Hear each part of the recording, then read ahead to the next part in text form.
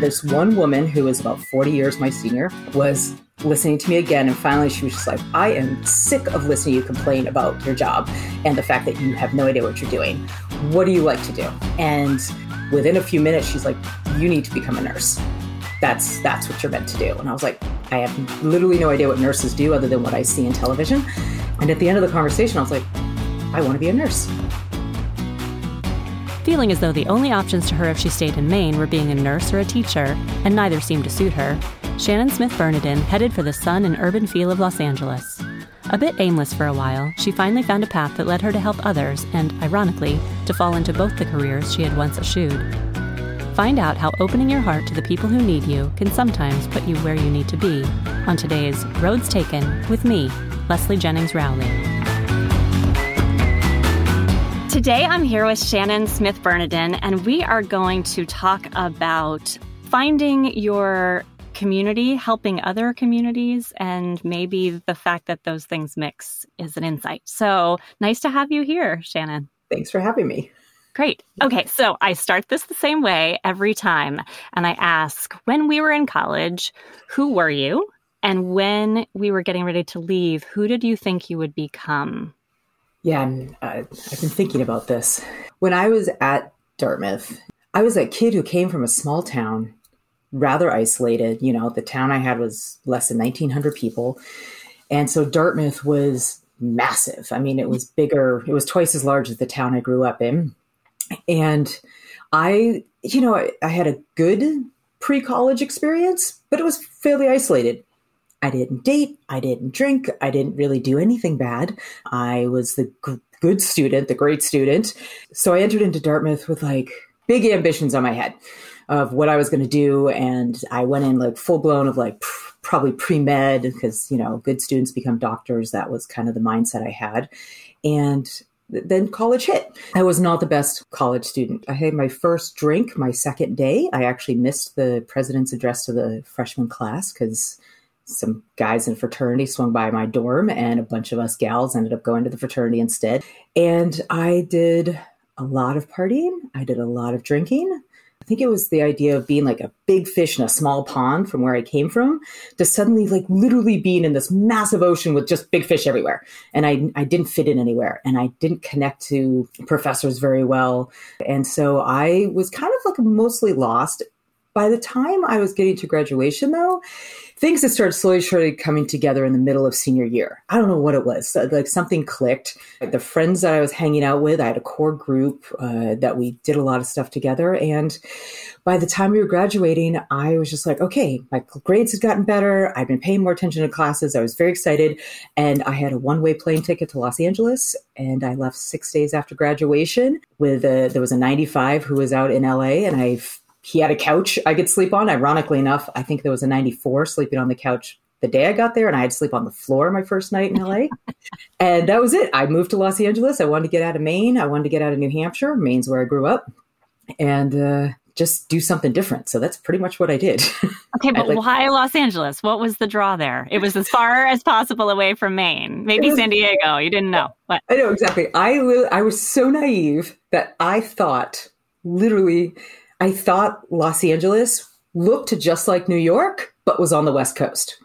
Literally thought it was the exact same thing, but on the West Coast. So I wanted warm weather and a big city. That's all I wanted. Those are my only two criteria. I had $400 in my pocket and 2 duffel bags. I just figured I'd start over someplace else. And what was it about the urban idea? Because you had been so isolated and small, got to this place that, quite frankly, is isolated and small, but you thought it was big. And how do you go from that to a metropolitan mecca? I just knew I needed to be doing more stuff. One of the main things, and this is, I find slightly ironic later in life, is I knew if I stayed home, like in the town I grew up in, the only 2 options for me that I saw at 18 was to become a teacher or a nurse. And I was just like, I don't want to do either of that. So I need to figure out something different. And I just knew that there were so many more people out there. It was also one of the things that Dartmouth wasn't very good at, but it was still better than my town, was the diversity.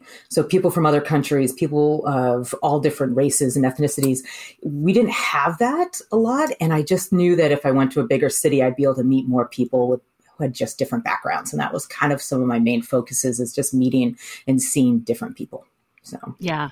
Okay. So tell me, with $400 and a floor/couch, what do you do to figure out how you're going to have more than that? Job hunting. And amazingly enough, I was able to make a connection with a Dartmouth grad who was I think he was a 72 or a 73, who worked for a computer company in Marina del Rey in Los Angeles. And I was able to get an interview and ended up getting a job at that company maybe 3 or 4 months after I'd moved to LA. And so, yeah, I got that first job and I spent the next couple of years there. And that kind of launched the next few years of changing jobs every 18 to 24 months. And I ate ramen noodles 2 meals a day. I had a $2 a day food budget. And I just kind of made it work, so. Yeah.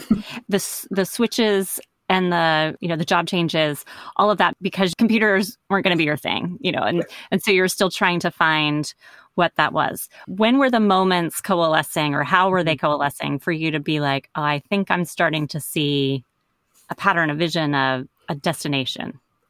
It was around when I was 25. So I'd been there. I was on my third different job. I did a variety of things. I did the computer work. I did insurance for a while. I did finance for a while.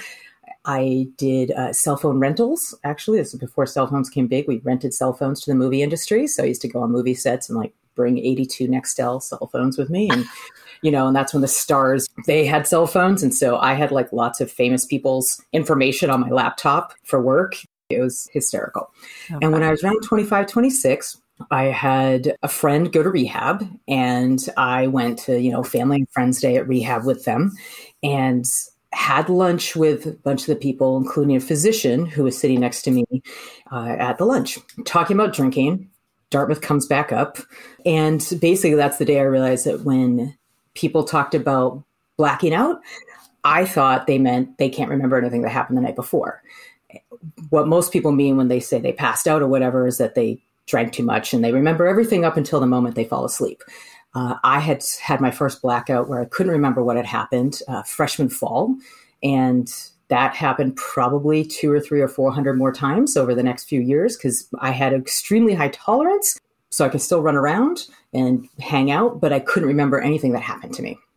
And so I was talking to this physician, and he was like, no, blacking out is a bad thing. You're not supposed to do that. That's a problem with your brain and alcohol, and their communication does not work very well. And so I quit drinking that day. Didn't have another drink again for a little over 5 years. And during that time had joined Al-Anon, which is for friends and family of alcoholics. And I did go to AA periodically, but Al-Anon's really where I needed to be, because every relationship I'd had, including ones at Dartmouth, were very codependent. And that's actually probably one of the main reasons why I didn't do so well in college, is I was dating somebody who did not do well in college either. And I drank a lot.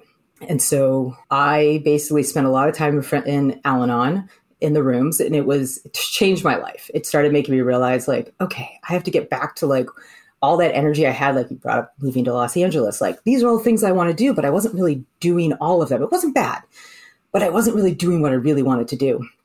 And so I just started figuring what can work, and started listening to what was going on in the universe around me and what I was paying attention to and what I liked. And the big day ended up happening where this is how long ago this was, Mamma Mia had come out into the theater. And myself and 16 ladies from Al-Anon were all going out for lunch and to watch Mamma Mia. And I was sitting at the table with all the gals. And there's one woman who was about 40 years my senior, was listening to me again. And finally, she was just like, I am sick of listening to you complain about your job and the fact that you have no idea what you're doing. What do you like to do? And me, her, Lucy was her name, and these two other women at the table basically started quizzing me about everything I liked, what I wanted to do, what I liked to do, that type of thing. And within a few minutes, she's like, you need to become a nurse.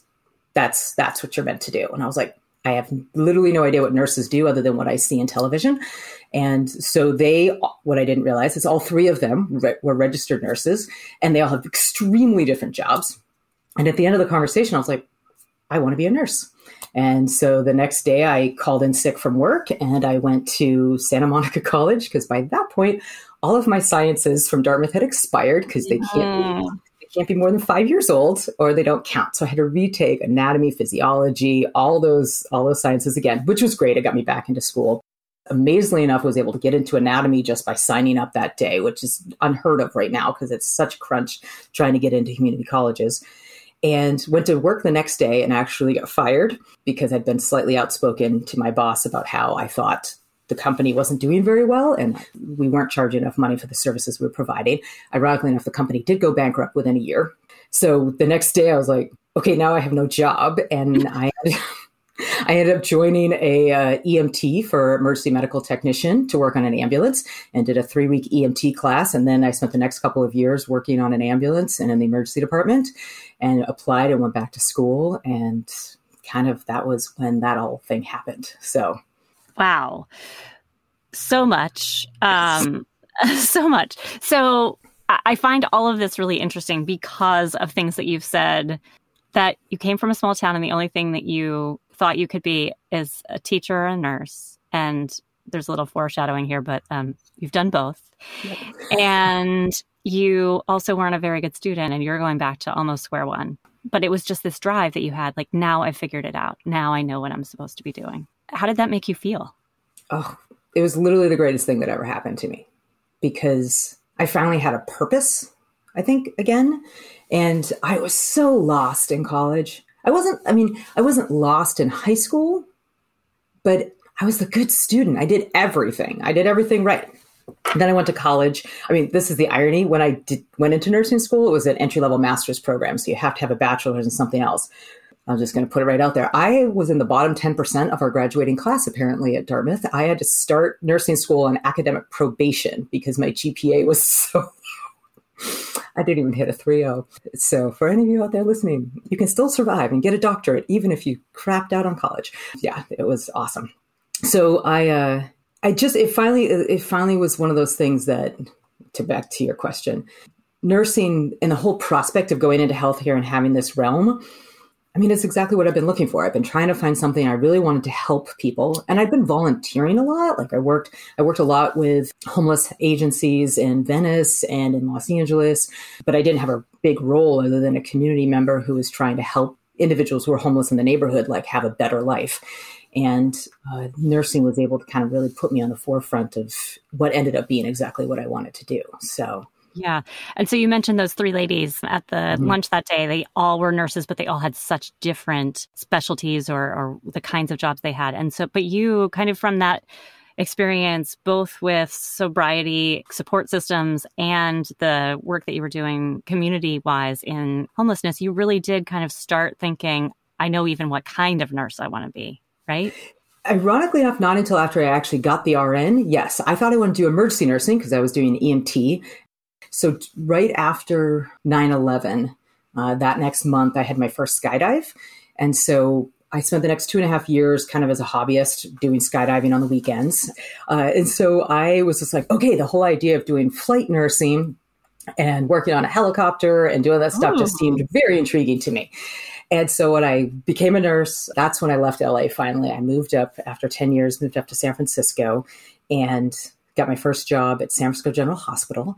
And I started in the emergency department because I thought that's what I wanted to do. And after 3 months, realized between myself and the nursing directors there that it just wasn't a great match. I spent way too much time talking to the patients, and I spent way too much time really intrigued in talking to people who were homeless and had substance use disorders. So I moved up into, it's called med-surg, medical surgical nursing, which is like the standard floor nursing. That's kind of where everybody goes. If you go to the hospital because you're sick with the flu or you've got a surgery, most people just go to med-surg. So I moved there and I ended up loving it. It was entirely unexpected. And over the next few months, I was really intrigued at working with people who were, it's very, very low economic status for most people who came to San Francisco General. And then I was just good at working with people with substance use disorders, much better than I thought I was going to be. I don't know, I either related to them, but even then I was just good at it. And I really enjoyed working with people who had these situations. And a member of the homeless outreach team had come in one day working with my clients. And I was like, they would have big, giant, hot jackets on, homeless outreach team jackets. And I was like, who are you guys and what do you do? And they're like, well, we're homeless outreach. We go out to encampments. We do this stuff.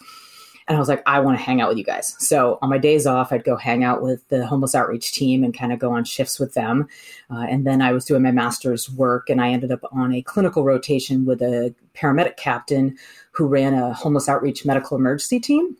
And so his home team was basically going out to encampments or going out and finding individuals, not just encampments, but folks who were homeless, high users of the medical services, like going on ambulances a lot, and usually had very complex medical and social conditions. So they might have lots of comorbidities in terms of like heart disease, congestive heart failure, diabetes, that type of thing, but also substance use potentially, also mental health condition potentially.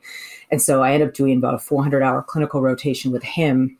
And by that point, was just telling everybody at the hospital, like, I want to work in a job, not in the hospital. I want to go into the community, specifically with people who are homeless. If you hear of anything, let me know. And a few months later, San Francisco was opening up our medical respite program. And medical respite is a medical shelter for homeless adults who are medically frail. So they're in the hospital for surgery, pneumonia, flu, whatnot, and they're coming out of the hospital and they're too ill to recover on a sidewalk. Honestly, everyone's too ill to recover on a sidewalk as far as I'm concerned, but they can go from the hospital into this respite program for a few days up to many months, depending on how ill they are and what their situation is. And so that job, they were opening it in San Francisco for the first time. And so I was one of the founding 2 nurses at the program back in 2007. And that's how I started getting in the community at that point. Wow. And that kind of became your life, the thing that you were really focused on, both as a profession, but also you were on boards that were dealing with one or the other or both issues of homelessness and sobriety and that sort of thing. At some point, though, and you alluded to this, the PhD. So is that something that you knew you would need to ultimately do something else, or it just seemed there was some other call? Tell me about that. Yeah, I had no idea I would go get a doctorate. I mean, had no idea I was going to go to master's. That was just something that grad school had never been something that I ever even thought about when I was younger. But I was at the Respite and Sobering Center for a few years. And so the second part, so Respite was there. And then the Sobering Center, which is a community facility for people who are intoxicated in public, can be brought in to sober up for a few hours, 4 to 12 hours typically. So that was co-located with the respite program. So I was working with both of those. And I was very excited about the Sobering Center. That was one I'd known about it prior to starting at the respite. And so that was one of my just absolute loves. So I'm there for a few years. And at that point, I just wanted to doing direct service is fantastic. Working with the clients, it made it easy to go to work every day. And there's sometimes I was working 60, 80 hours a week.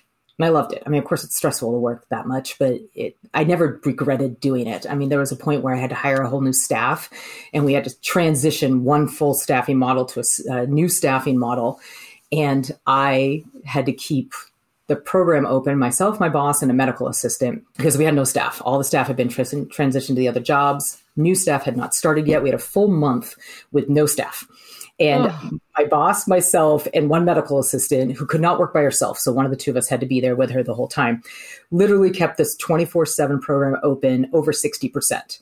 And so I had camping gear in my office. I slept on the floor, while the medical assistant was working. I'd go upstairs, catch a cat nap, come back downstairs an hour later to check on things. It was and I loved every minute of it.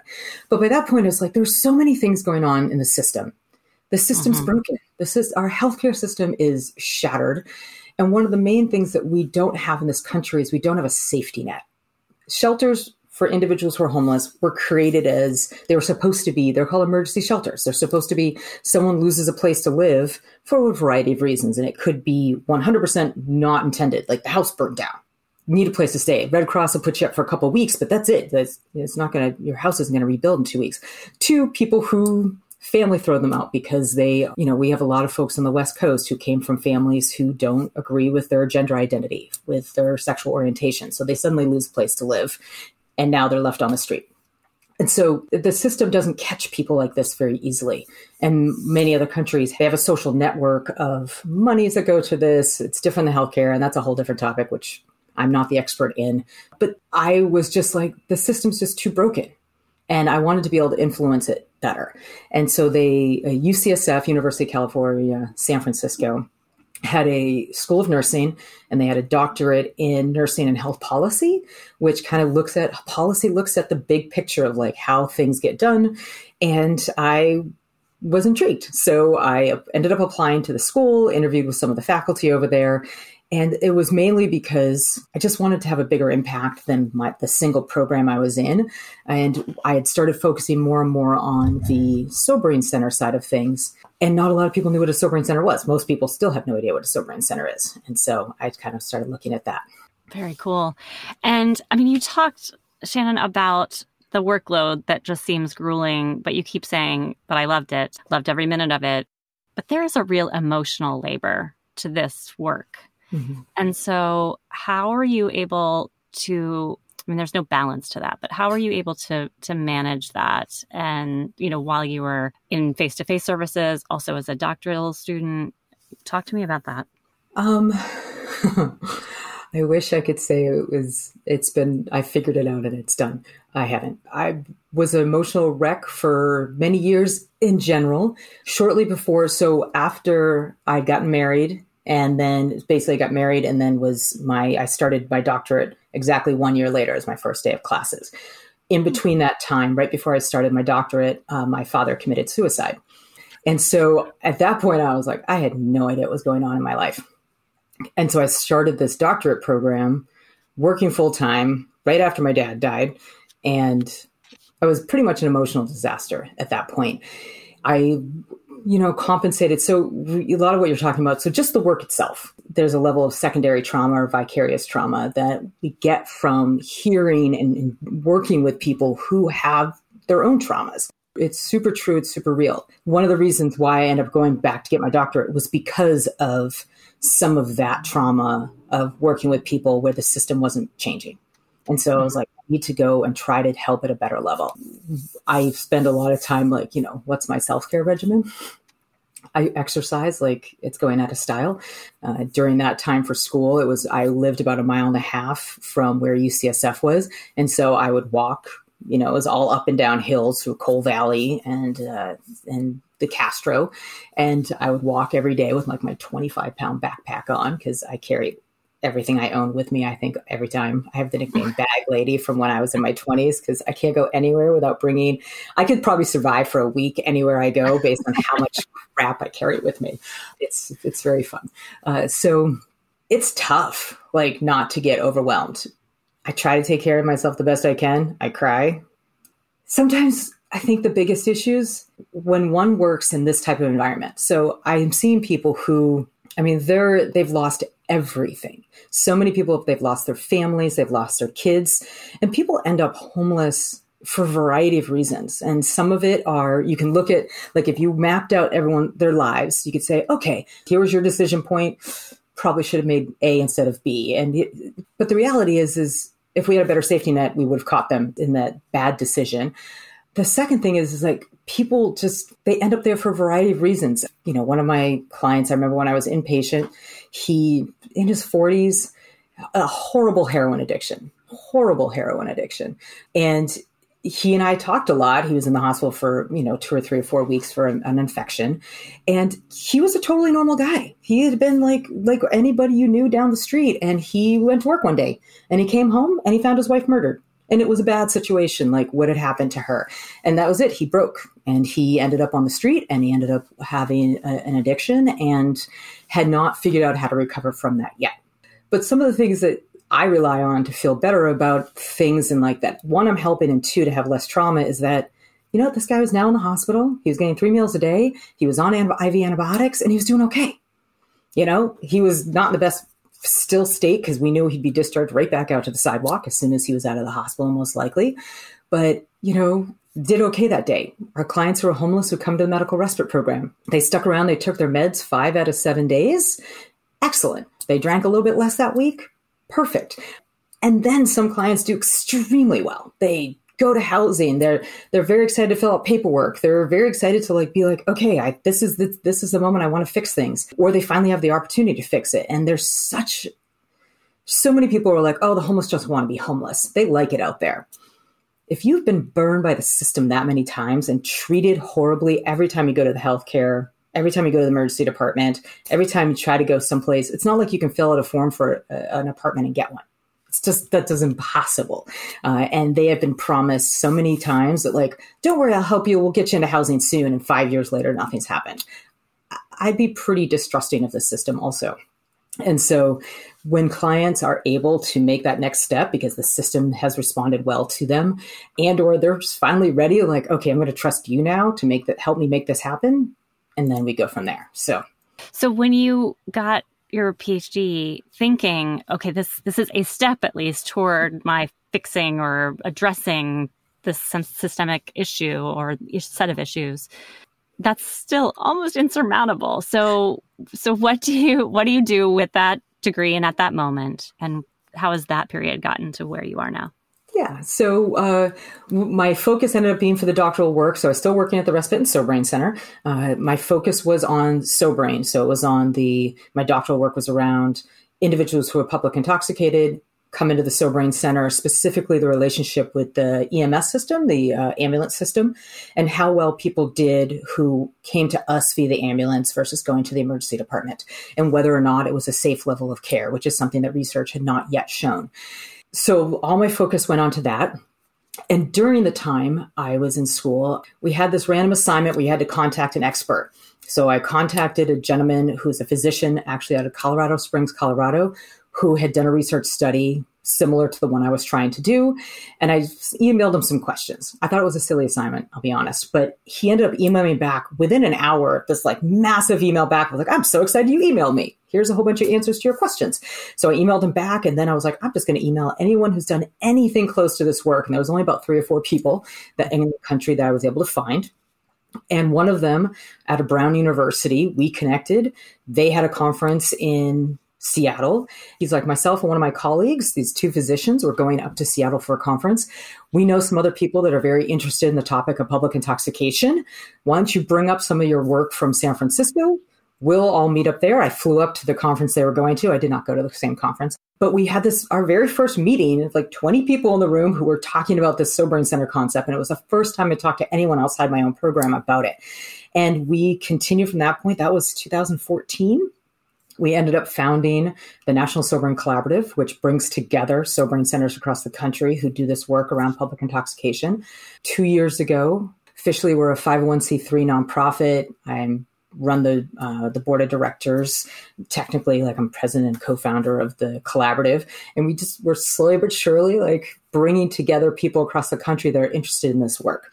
And so that's kind of like, it's gone a lot slower than I thought it was going to do. I don't know what I had expected. I did get the doctorate, which was lovely.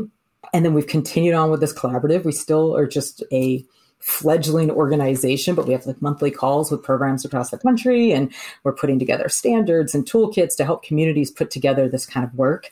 And so that's where I've kind of taken off. And then and this is where the next major pivot came. So I'd been at the Respite and SoBrain for almost 10 years at this point.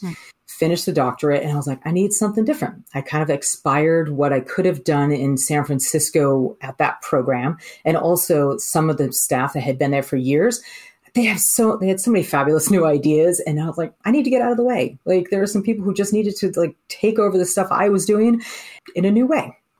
And so I started looking at other jobs and found one in Los Angeles. And so I took a job in LA that was going to basically help bring together my clinical experience, the policy experience, and then my evaluation data side of things from the doctorate.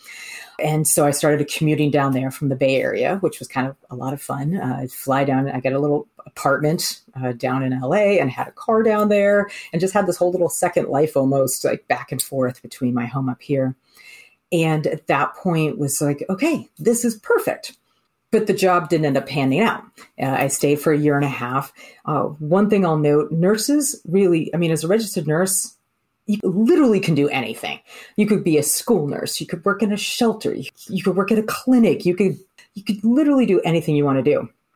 But in a county system, and in a county system, there is just a certain level of hierarchy that happens. It's like you're a registered nurse, you're a nurse manager, you're an associate nursing director, you're a nursing director, and it's very managerial and very administrative, the path that nurses have to take.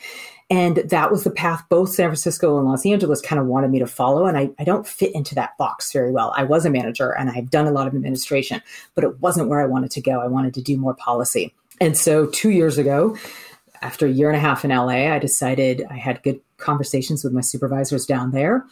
The job wasn't panning out the way I wanted it to pan out and the way they wanted it to either, because we're just like, okay, we're all on different pages here. What are we going to do? And so after we discussed it, I was like, okay, I'm going to leave and I'm going to figure it out. And so I left the job and decided to kind of break out on my own. So now I'm still running the nonprofit. That's happening. So that's one piece of what I do. Gotten back into UCSF as a assistant faculty there. UCSF and many universities, especially if you do research, they don't just pay you full time to go there and do research. You have to bring in grants. So I'm still currently mostly unpaid. I have like the smallest FTE that I've ever even knew existed, but it's for me teaching a couple of classes on street nursing, and I've done a policy class and such there. So that's a little part of what I'm doing. I've written my first NIH grant. I'll find out at the end of February if I get that, which 99.9% of the time you don't get it the first time. So I'll have to do and resubmit in June.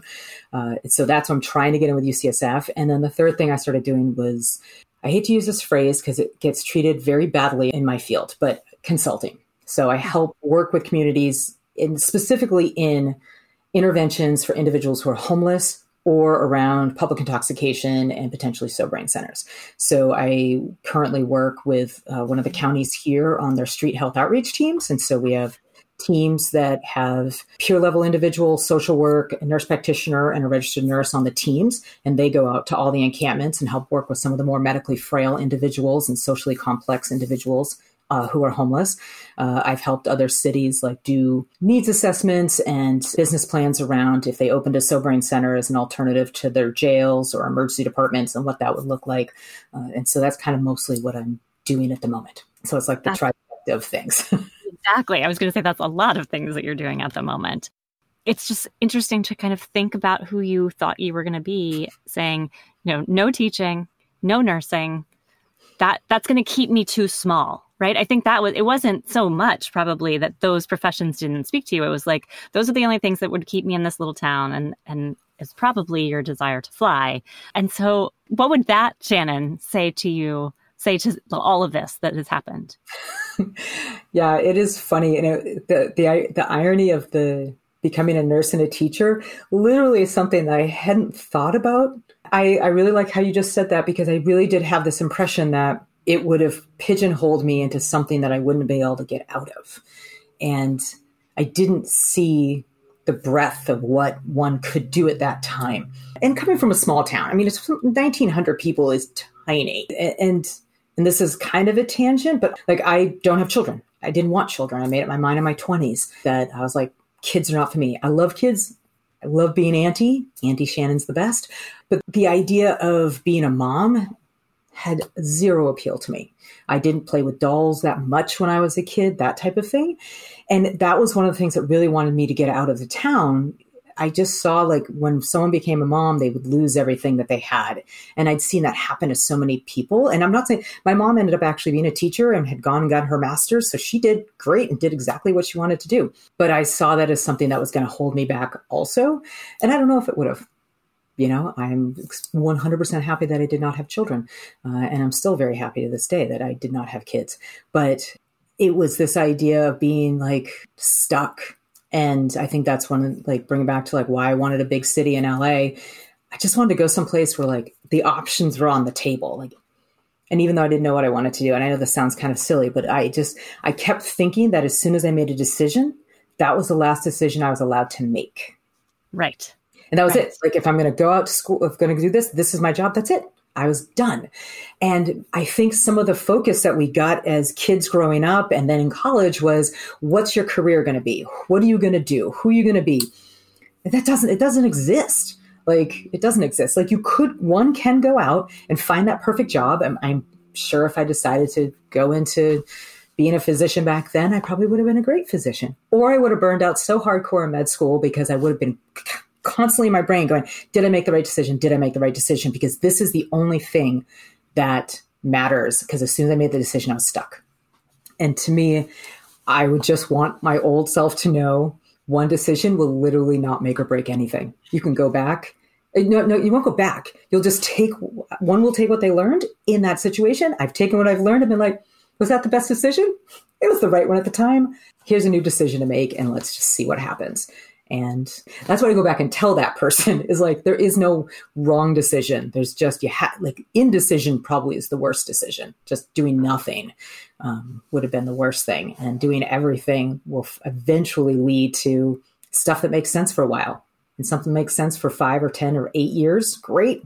Then you keep going or you change and do something different. So, well, you have definitely not taken the indecision route, and you've taken, it seems like you have done everything and are doing everything, even all at the same time. The things you've done and the reasons that you've done them are amazing. And I think we're really proud to have you among our classmates and can't wait to see what the next thing you decide to do will be. But right now, it sounds like an amazing, amazing life. So thanks so much for sharing this with us. Of course. Thanks for having me. That was Shannon Smith Bernardin, PhD, MSN, RN, who's an expert in the safe and efficient utilization of sobering centers for caring for acute alcohol intoxication. She's an assistant adjunct professor at UC San Francisco, primarily teaching a course on street nursing, and currently provides consultation to communities who are seeking to help their homeless populations or are looking to establish or manage sobering centers. She also directs the efforts of the nonprofit National Sobering Collective. Find out more at nationalsobering.org. And find more stories of people making lots of different decisions to get to what feels right at roadstakenshow.com or with me, Leslie Jennings Rowley, on the next episodes of Roads Taken.